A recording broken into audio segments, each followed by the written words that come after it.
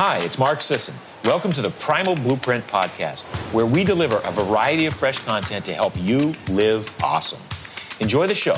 Engage with us online at marksdailyapple.com and on social media, and send your questions to info@primalblueprint.com. Okay, Joe Cohen, glad to have you on, the founder of Self Decode. I want to hear what's up in the cutting edge world of genetic testing, and then how we can apply those insights to everyday life. And you had some really interesting insights that you shared with me before the show about how your mood can be, aligned with your genes, and just learning more about your particulars to make life work for you. So thanks for sharing with us.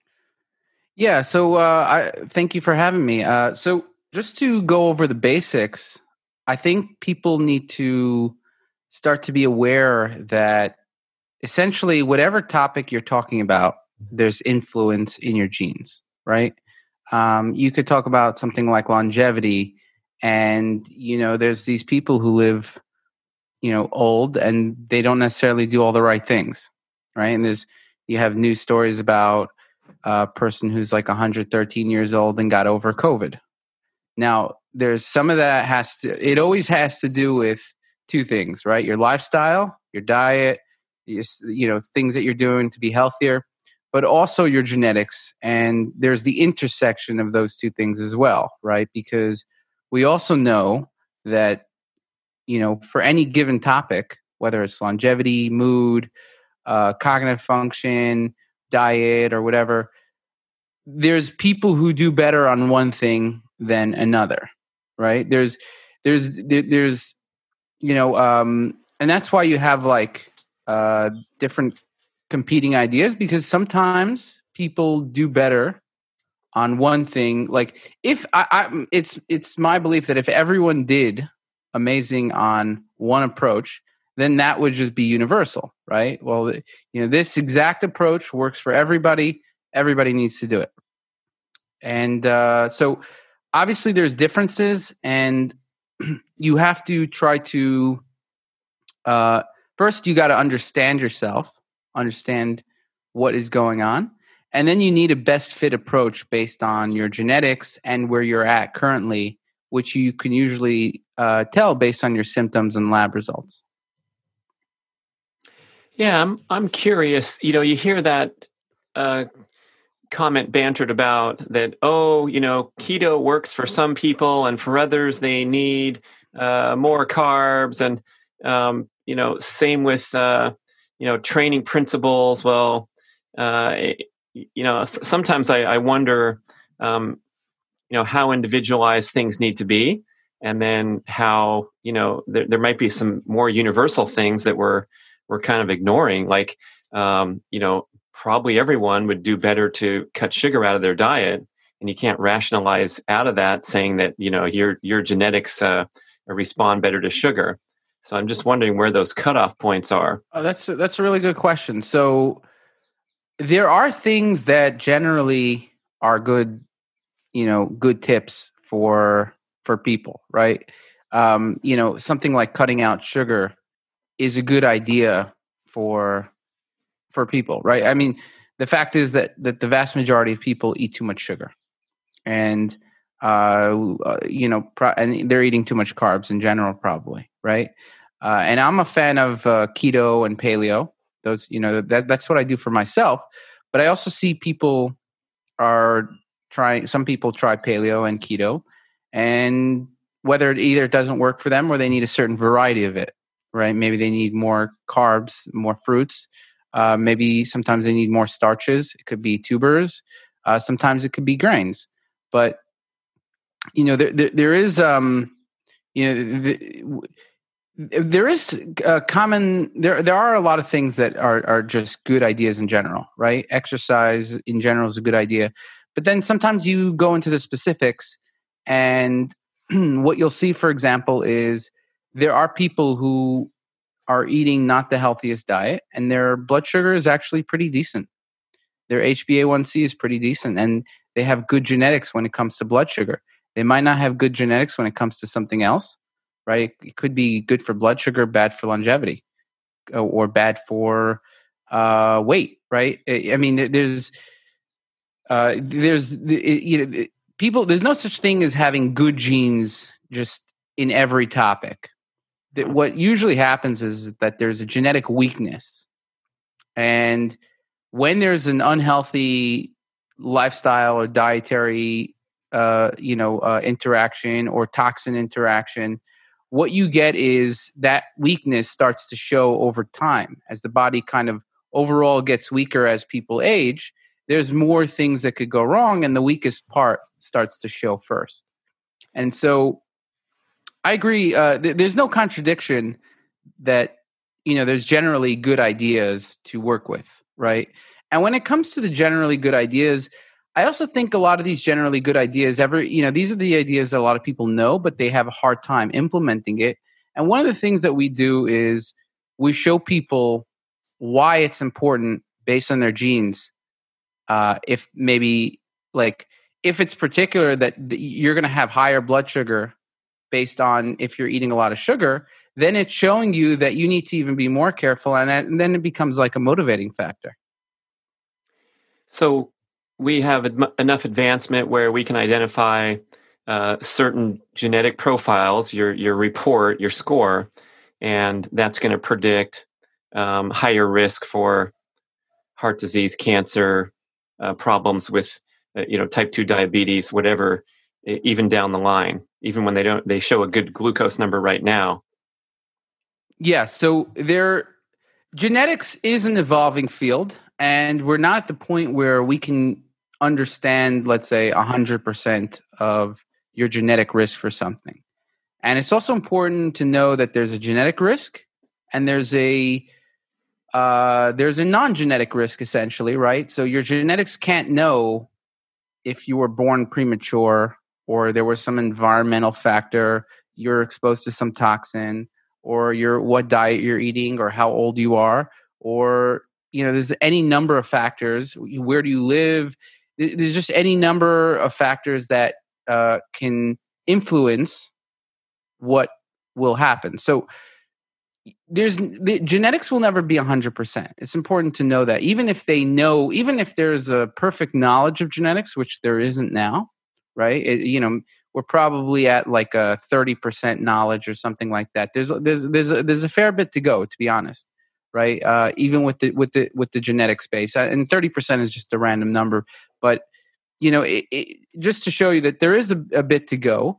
But let's say there's 30%. There's still a lot of nuggets that you can take from your genetics. Number one, and that's kind of how you want to think about it. It's there's enough information in genetics to get valuable insights from it. That's the stage we're at. There's not enough information to be able to diagnose or tell you with a very high degree of certainty what your risk is for a given disease, right? You have to look at other factors plus your labs. And that's what we're doing as well. We have lab results on Self-Decode as well. And then we're integrating other factors. So if you talk about something like COVID, we have a genetics report, and then we have basically a non-genetics risk profile.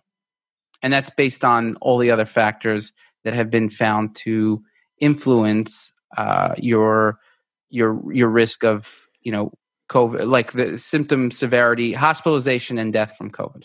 Right. Obesity, diabetes, high blood pressure, all that. But you're saying there's a genetic factor that can get thrown into that scoreboard along with your waistline and the other unhealthy lifestyle practices that put you at risk? Of course. So when it comes to the genetics, there's genetics that influence how likely you are to contract it. So, there's no way to, if you're exposed to enough of the virus, pretty much 99% of the people or more are going to get it, right? That's not the question. The question is, if you're walking down the street and there's one random virus particle that hits you, and there's random virus particles all over the place, right? How likely are you to get it from 1 or 10 or 100 or a million virus particles versus a billion, right? It's the quantity that's where it has an impact. So There is so the risk of getting it is impacted by your genetics, and specifically, there's the ACE2 gene. There's the TMPRSS2 gene, and these basically are kind of like the gateways in your cells that where coronavirus enters through. And if the gateway is built a certain way, then it's easier, and if it's built a different way, it's harder. So, but if there's enough virus particles, you will get it, right? That's why, when it comes to the only way to really, if you want to be 100%, you got to be in like an isolated tube, or if you the biggest things would be like staying a certain distance from people, and it's just all about like the more measures you take, the less likely you are to get it. So if you have a mask that blocks out some virus particles, social distancing, all the things like that, and washing your hands really well, right? Because even if one or two virus particles remain or whatever, it doesn't mean you'll get sick from it. But it's really the number of virus particles, and then how likely you are to get it based on your genetics. So that has an impact. And then there's also an impact on the severity of it in terms of your genetics. So there's there's a fair number of people that don't get symptoms, asymptomatic, and then there's a fair number of people that they get symptoms, and then out of those people, there's a fair number of people that get it really bad. And some of these people could be healthy. Now, obviously, if you're very healthy, that is a great way to reduce your risk, right? It's really, like you said, a lot of these comorbidities or conditions that kind of indicate that someone's unhealthy are going to be very significant risk factors of having severe issues from it, right? So it is something where there is a genetic component, and there's also a strong lifestyle component. Just like Sure. a lot of basically pretty much every topic. Every topic, yeah.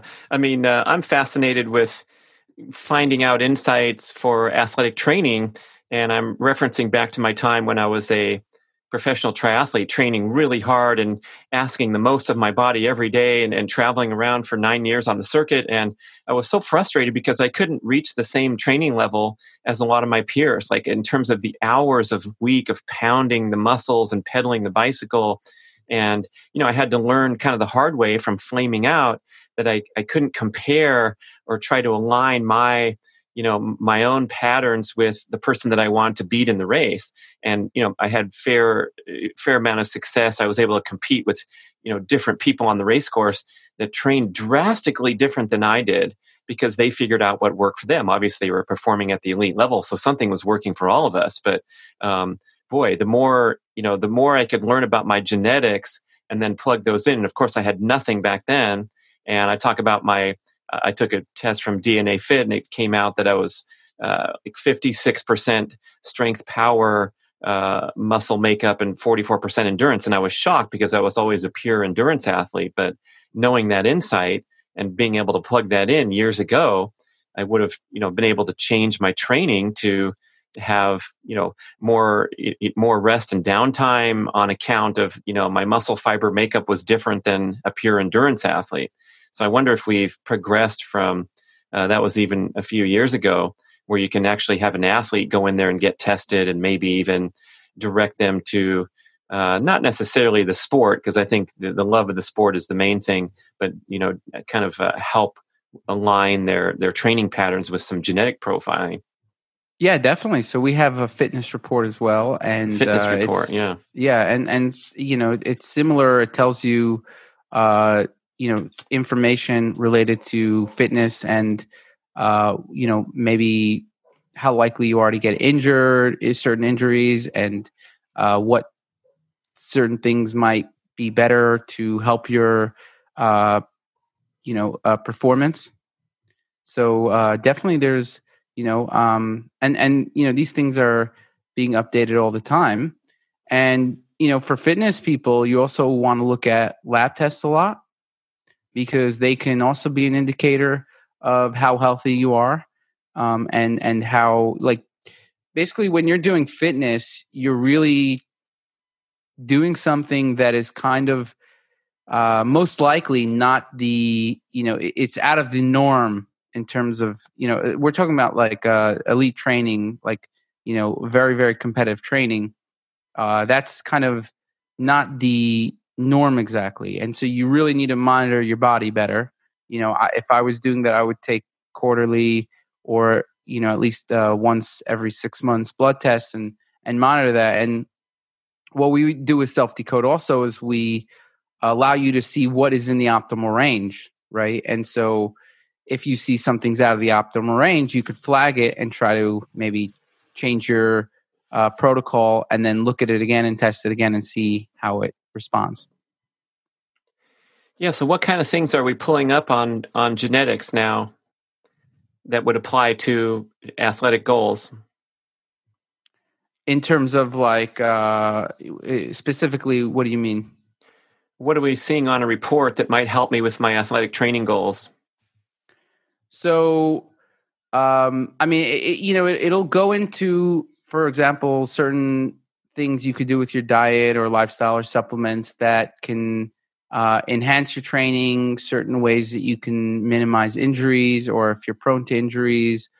You could also look at, basically how you're, certain things that might make you a better athlete or maybe even a worse athlete, right? So there's always going to be things that make you better and worse.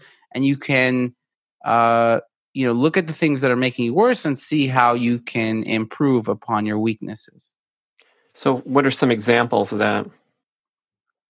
So I would have to pull up a report because I haven't personally, my personal interests kind of, they change, but mine are, related to like mood, cognitive function, because I'm kind of like, I have 4 businesses, and when you have 4 businesses, you're basically training, it's like kind of like a cognitive marathon, right?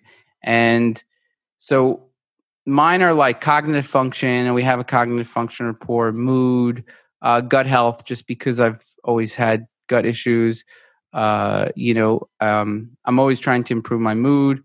If I'm not sleeping well, then I would do that. Get look at my sleep report. So to be honest, I haven't looked at the fitness report in some time, and just because it's like everyone has to look at what is in their most interest, and for me, given my situation, cognitive function, mood, gut inflammation, these kinds of things, and then also longevity is something I'm interested in. So if I have no particular interest at the time, COVID is something I've been interested in, for some time, but I go in waves. It's kind of like at this point, maybe my mood is worse or there's a lot of stress, and I'll try to want to take care of that. If nothing is going on, I might go to my longevity report, things like that.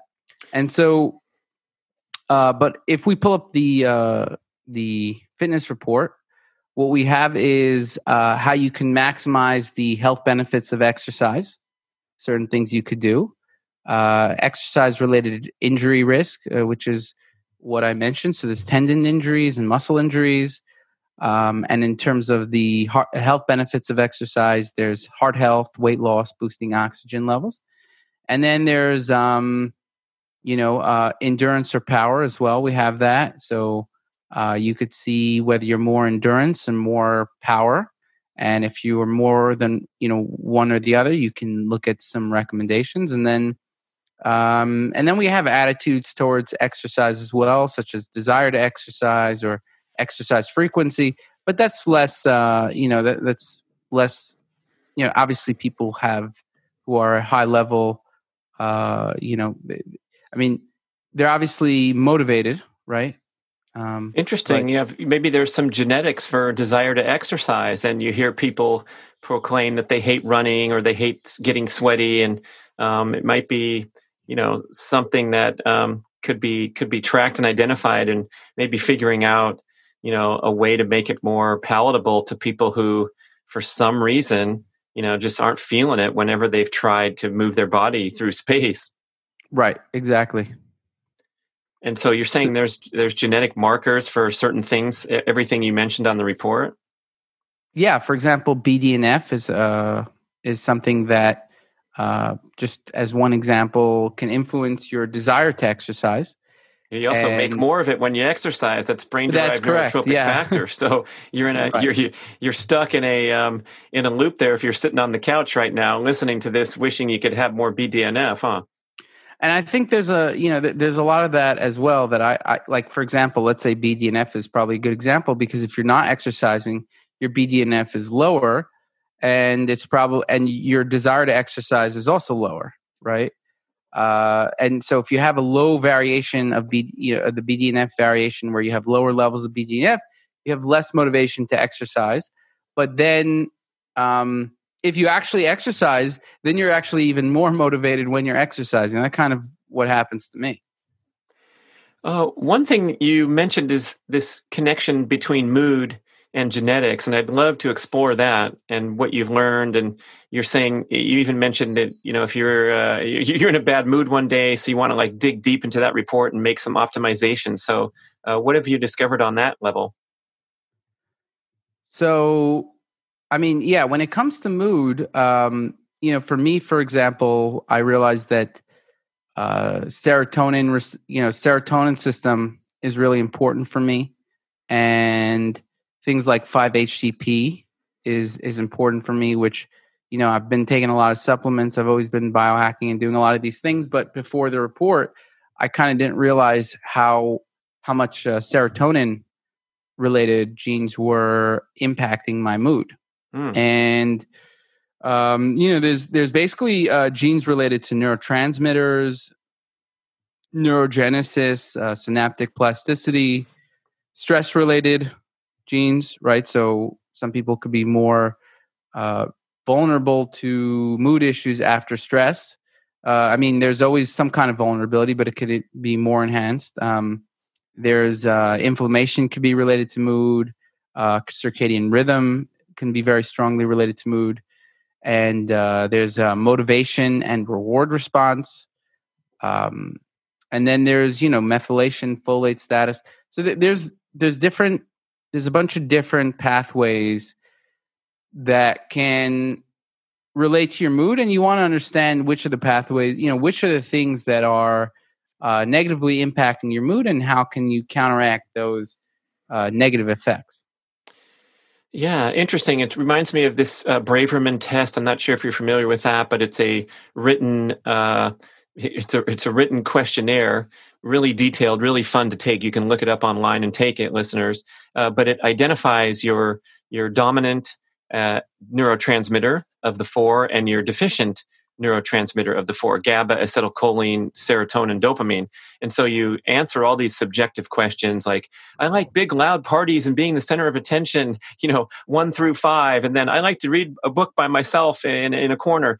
And so through the subjective questionnaire, Braverman has discovered that he can get pretty accurate with, what these dominant and deficient neurotransmitters are. Deficient meaning the most likely one that you deplete because of your personality, style, and so forth. And I would imagine that's highly genetically influenced. I mean, you're going to, like to be the center of attention at a loud party, probably predominantly due to genetics and a little bit due to, associations and stuff. But I think that sounds like what you're getting at is just greater self-knowledge, especially when you see your mood disrupted by getting thrown into loud parties and being the center of attention, for example. Yeah, definitely. So, one way to try to figure out how your neurotransmitters are working is through a questionnaire, right? And that has some value. But then another way is, of course, your genetics. Your genetics have a lot to say about your neurotransmitters, and a bunch of different aspects about mood.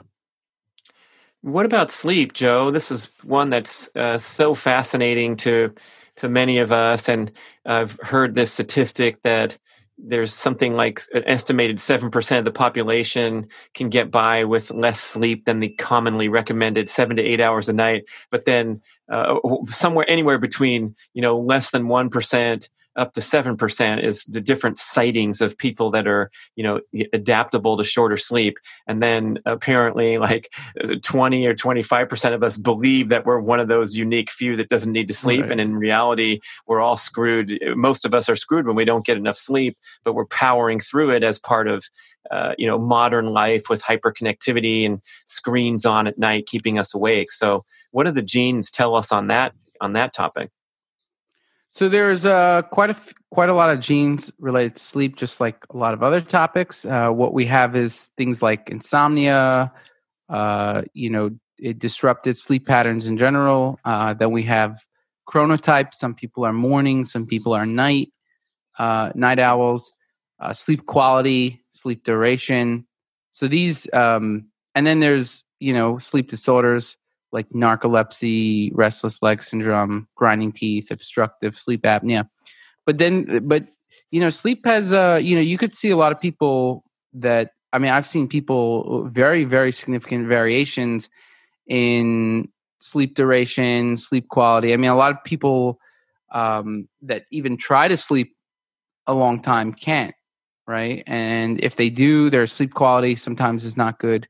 So I think those kinds of things I think are important to know if you have genetic weaknesses, especially, or just what your genetic weakness is. So if you feel like your sleep quality is not good, you want to obviously do things that enhance that, and you want to know what genetic weaknesses are basically increasing your problems with sleep quality or whatever it is. Yeah, so you're looking at a report and seeing some weaknesses. What would be some examples of a weakness? Would it be like poor caffeine processing, so you can't have a cup of coffee after 11 a.m. or it's going to mess up your sleep, versus someone else who's a fast metabolizer? What kind of things would be on a report like that?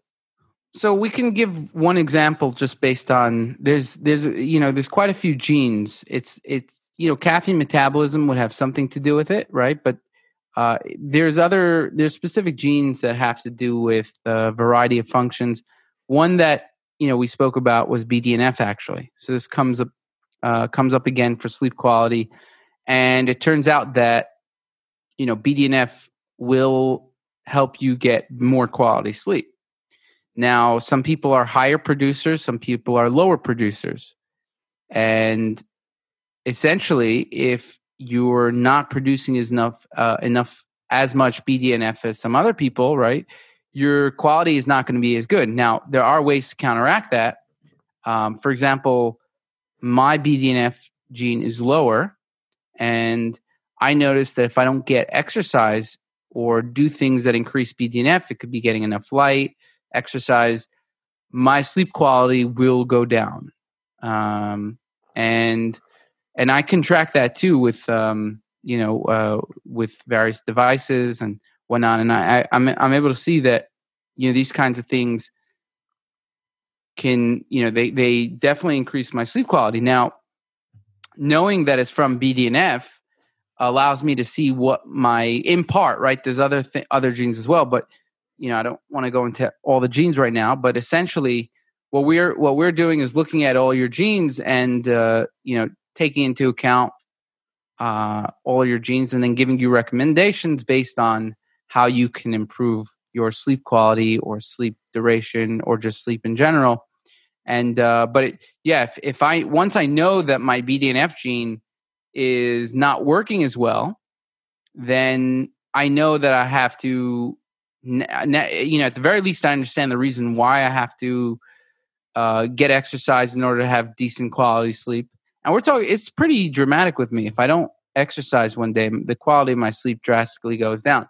Now, if your audience is working out a bunch and, they have poor quality sleep, probably has to do with a different gene, right? And that's kind of where you want to look at other genes as well. What about with diet? I think that's probably the one of heightened interest when people are going to get their test. And I wonder, can we determine with some genetic authority that your carbohydrate sensitivity is at a certain level, so you're going to you're going to do better. You're going to fare better than the next person if you cut carbs, and the other person can get away with more, like you mentioned at the start of the show. And what else have we found in the diet space? I know you're familiar with the carnivore diet is exploding in popularity because a lot of people are healing from these mysterious illnesses that might be traced to sensitivity to plant toxins, which we're not really commonly aware of in mainstream health and medical science, but people getting rid of their leafy greens and all the important stuff we've been told to stuff down our face our entire life are having amazing healing stories from autoimmune and inflammatory conditions. So clearly there's a genetic sensitivity there that's making broccoli not the winning food for many people. And I wonder if that kind of stuff we can plug into a genetic report and find out that we might be a candidate for even restrictive diets that are off the mainstream smorgasbord. That's a great question. So there actually is a diet to know, to some degree, if you will do better on a carnivore diet. I actually do better on a carnivore type diet, right? And I have that gene. The gene is not very common, especially my variation. With every polymorphism or change in your DNA, there's generally three options. You either have none of the risk alleles, you have one of them, or two of them, right? And so I actually have two of these risk alleles, and the percentage of the population who has that is around 3%. And what I found is that everyone who has that variation, they do better on a carnivore type diet. I mean, there's other genes that also have an impact, but there's one particular gene in it's the CNR1 gene actually, and it sounds like carnivore, but it's actually the cannabinoid receptor 1, and it turns out that so I actually spoke to Michaela Peterson about the carnivore diet and whatnot, and I was just curious if she had this gene because of how sensitive she is. My guess was that she did. So, we were on the podcast, and I was just, it was pretty spontaneous. And I said, "Hey, you have your genetics. There's a 3% chance you have this gene in general, but I think you have it just because, you do so poorly on plants and all these other things." So she checked it, and lo and behold, she had the same variation as me. And if you have one risk allele, it's you still there's you'll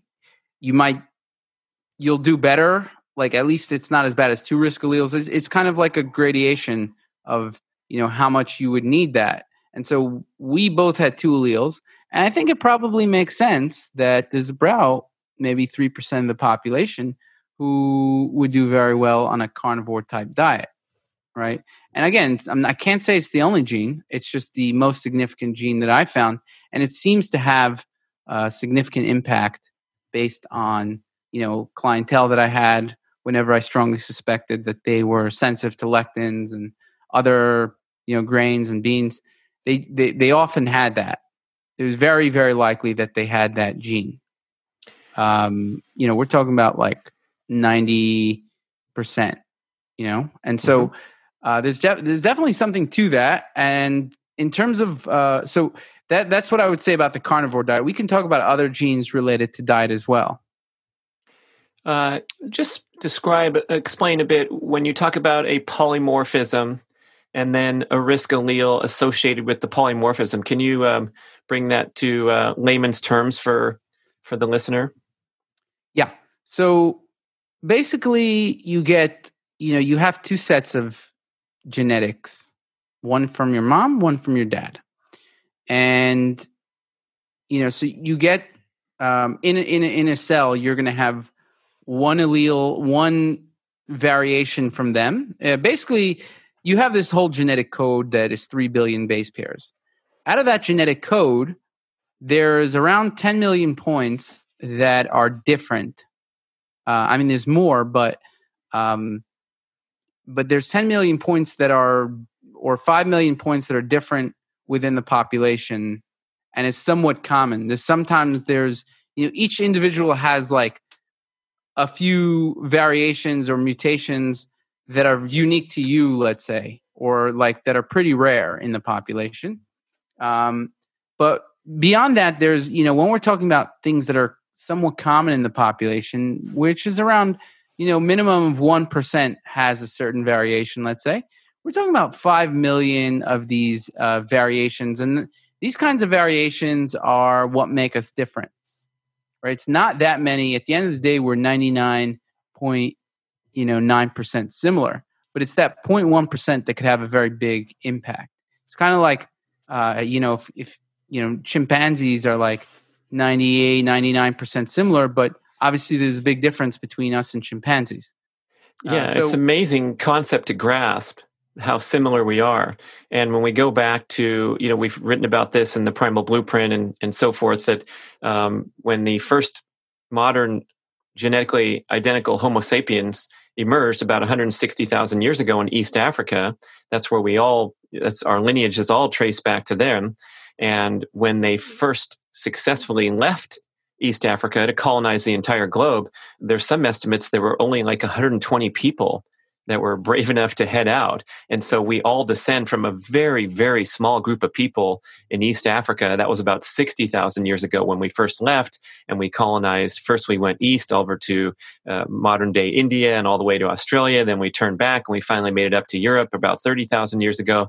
But this great book, The Sports Gene by David Epstein, states that, and this is, genetic science, that the genetic diversity between two members of the same pygmy tribe in Africa today, whose lineage is pure, traced all the way back, their ancestors never left Africa, right? A primitive living society today. The genetic disparity between two members of the same tribe is greater than the genetic disparity between the entire rest of the world combined, of people who descend from other nations and have mixed ancestry. And it just blows my mind where if you went and looked at the two pygmies in question, they'd look alike, they'd sound alike, they'd talk alike. And then we're thinking, and this is probably a good topic to hit on a little bit now when we're having all this unrest and racial divisiveness in modern society, when we're 99.99999% genetically similar, and the skin color relates to how close our ancestors lived to the equator. And it's it'd be nice insight for all of us to embrace, even on that scientific level, where you can just blow your mind with this idea that there's more genetic diversity in the pygmies than the entire globe combined. Yeah. So, like you said, that we're really 99.9% similar, but sometimes that that 0.1% can have a significant impact on like gut function and other things, and that's kind of where a lot of the whether it's pigment or eye color or any number of things, so it can have an impact. And you basically what happened is, over time, because people were in a certain environment, they certain variations kind of they expanded in the population, right? Because it was more advantageous in a given environment. And so, when it comes to diet, let's say, there could have been some environments where it was more advantageous to eat more carbs because that was more available, right? And people who ate more carbs, they had more energy, maybe they had more whatever. And, so then more of those genes kind of started to get reproduced, and they became more common. Now, with these variations, there, even if one is more common, the less common one didn't generally get weeded out of existence, because there were, in some situations, there were benefits from that. And so what we're left with is, we kind of, right now, we're very homogeneous, right? It's because people have always been interbreeding. And, you really if you look at Ancestry or 23andMe, you'll see, hey, I'm like 10% this, 30% that. There is a lot of, and even if you're a certain ethnicity, there's still a lot of diversity. Like you said, within the pygmies, there could be a huge amount of diversity. And so there's quite a lot of diversity, and it's hard to just know that if I'm of a certain ethnicity, then this is, you can't say that. If you're of a certain ethnicity, then this is what I'm going to do better with. You really have to know what your unique genetic code has to say. And so when it comes to these, so it's basically like one letter is different in the genome, and that could have an impact on, let's say, how a protein functions in your body, and that could impact, let's say, how well you do with carbs or fat or protein, and how well you do with them with regard to different topics like weight loss, blood sugar balance, sports performance, and a whole bunch of weight. Weight is a big one when it comes to like research on genetics and diet, right? But it really has an impact on quite a lot of there's a lot of different genes related to diet. Yeah, I guess what's funny is we can figure these things out on the fly and bounce around through our lives and finally wake up and realize that the hot fudge sundaes that I could slam when I was 16 and 18 and 21, now they put me to sleep, for the rest of the afternoon. Right. And so, finally we stumble our way through the dark and figure out, we do some of our own genetic optimization. But boy, to be able to go to the technology and reviewing these reports. And I like one comment you made earlier where you reference like going back and digging deep into your report again when you feel some mood instability or whatever. And I think that's an interesting concept, because I know a lot of people out there that have run their genetic test from whatever operation. It's sitting in their computer file. I ask them to send it to me and they can't find it. It's like a one-time hit, and then they kind of go on with their life. So I think if we can continue to experiment with diet. I mean, boy, that's what this ancestral health scene is all about, is, constantly trying to, expand our horizons and try different things. And that's why I'm enthused about the carnivore emergence, because it's something wild and crazy that no one paid a second thought to a few years ago. And now people are really healing and feeling great. And it just represents this willingness to explore and experiment and be open-minded. And I think the same could be said for the stuff you're doing at Self Decode. I mean, it's kind of like, pushing people forward. Yeah. The great thing about genetics is that you can take the test once and then you have your data forever, right? And your genetics is really your blueprint of your body. But no, I want to change. I promise I can change. I'll be better. Imagine it's really like, imagine you want to do improvements on a house, right? And you just have no idea what's behind the walls or what's going on. You don't have any layer. When you have your genetics, you really have like the blueprint. You have all the data. It's really, right now, it's about basically uncovering the data and giving you the most relevant data for the topic you're interested in. That's why we break it down by topic, because we can't tell you just in general what you need to do. We have to tell you what you need to do based on, for a specific topic, because you could have, sometimes actually, this is something interesting, is that a gene could be weak in one way, but it could be strong in another way. So it could be like, maybe it's good for cognitive performance, but or for, let's say, fitness. But then if you're not training heavily, then you might, increase your weight. Like you might have weight gain or something, right? So there is like these trade-offs as well. But in general, having the data, I think, is super important, right? You really want to have the data for the blueprint of your body, so that you can know how to impact your body in a more targeted way. And over time, we're just going to get more information, better analysis, and you could ride that wave because you already have your data. And that's really what it is. It's just getting better and better analysis over time. We're constantly working on that.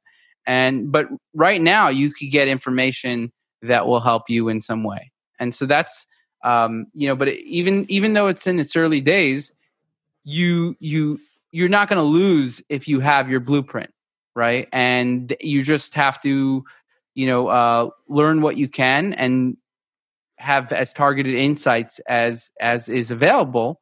And what when I use my genetics is I just find it the most fascinating thing that I could read about, because I'm really reading about how my body operates. And even if it's not something isn't, let's say 100%, because there's, there could be many genes related to something, I'm getting closer to understanding my body. And, it's basically like, think of a 1,000-piece puzzle. Every time I read a report or a blog post, a personalized blog post, I'm getting some puzzle pieces put together and the picture is making more sense.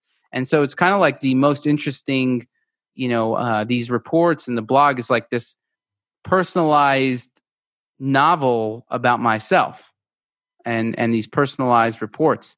So I just find that, really, really interesting. And I'm always learning new things. That's what the incredible thing is. And I like that too, that I'm always kind of growing as I learn more. And it's always giving me new ideas about what to experiment with. It's like, I didn't realize that I have this gene, and I wonder how I would do with this, right? Based on a recommendation that we're giving. And so if you haven't tried it out, then that's something you want to try out. So I'm always getting like new ideas and new things to try out. So let's say if you have a carnivore gene, the CNR1 gene, you would say, okay, I really want to think about the carnivore diet. Not that it's 100% that it's the best diet for me, but it's something that I should, it should be on my radar, and I should experiment with it. So that's kind of like how you want to think about the analysis at this stage. In the future, it could be like, we're 100% sure that this is what you should be doing right now. And, you should just listen to this. But right now it's more like, we're giving you really good ideas based on your genetics, what to try out first. And we give you this prioritized list. And I think that's just getting your genetics once it can never be a bad investment, right? Because you always have that data. Love it. Yeah. Blending science with personal experimentation and constant quest for doing better, peak performance. Joe Cohen, I appreciate you spending time with us, founder of Self Decode. How can we learn more about what you're doing there? So people can learn more by going to selfdecode.com. And we do have a risk assessment on the homepage that you could take if you're worried about COVID, let's say. You can see what your risk of hospitalization is or dying based on people that have similar characteristics in terms of age, gender, fitness, things like that. And so I think, that's important. And then we also obviously have the genetic report, which not only deals with COVID, but also deals with respiratory infections in general. And, it seems like there's this, new virus coming up. There's always viruses coming up. And it turns out that respiratory infections are one of the top 10 killers in the world, right? And especially the United States. So, and this is before COVID came along. So even if you're someone who doesn't, particularly think COVID is the biggest deal, respiratory infections are a big deal. And you want to know that, how can you boost your immune system in a way that, especially if you're getting sick a lot, or, if you're at a high risk group or something, what can you do to improve your underlying health as it relates to, your immune system and dealing with respiratory infections and COVID. So right, selfdecode.com. And that's pretty much it. Thanks a lot, Joe. Thank you, everyone, for listening.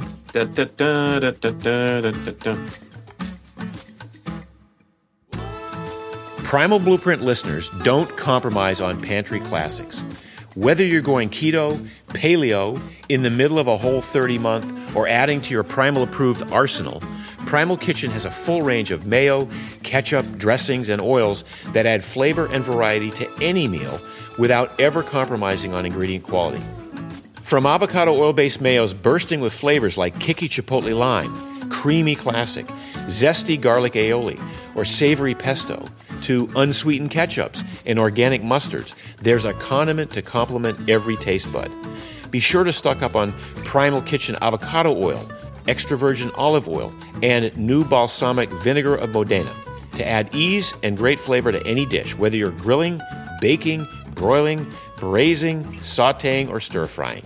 Primal Blueprint listeners can get their favorites 20% off when they use the code Primal Blueprint at checkout.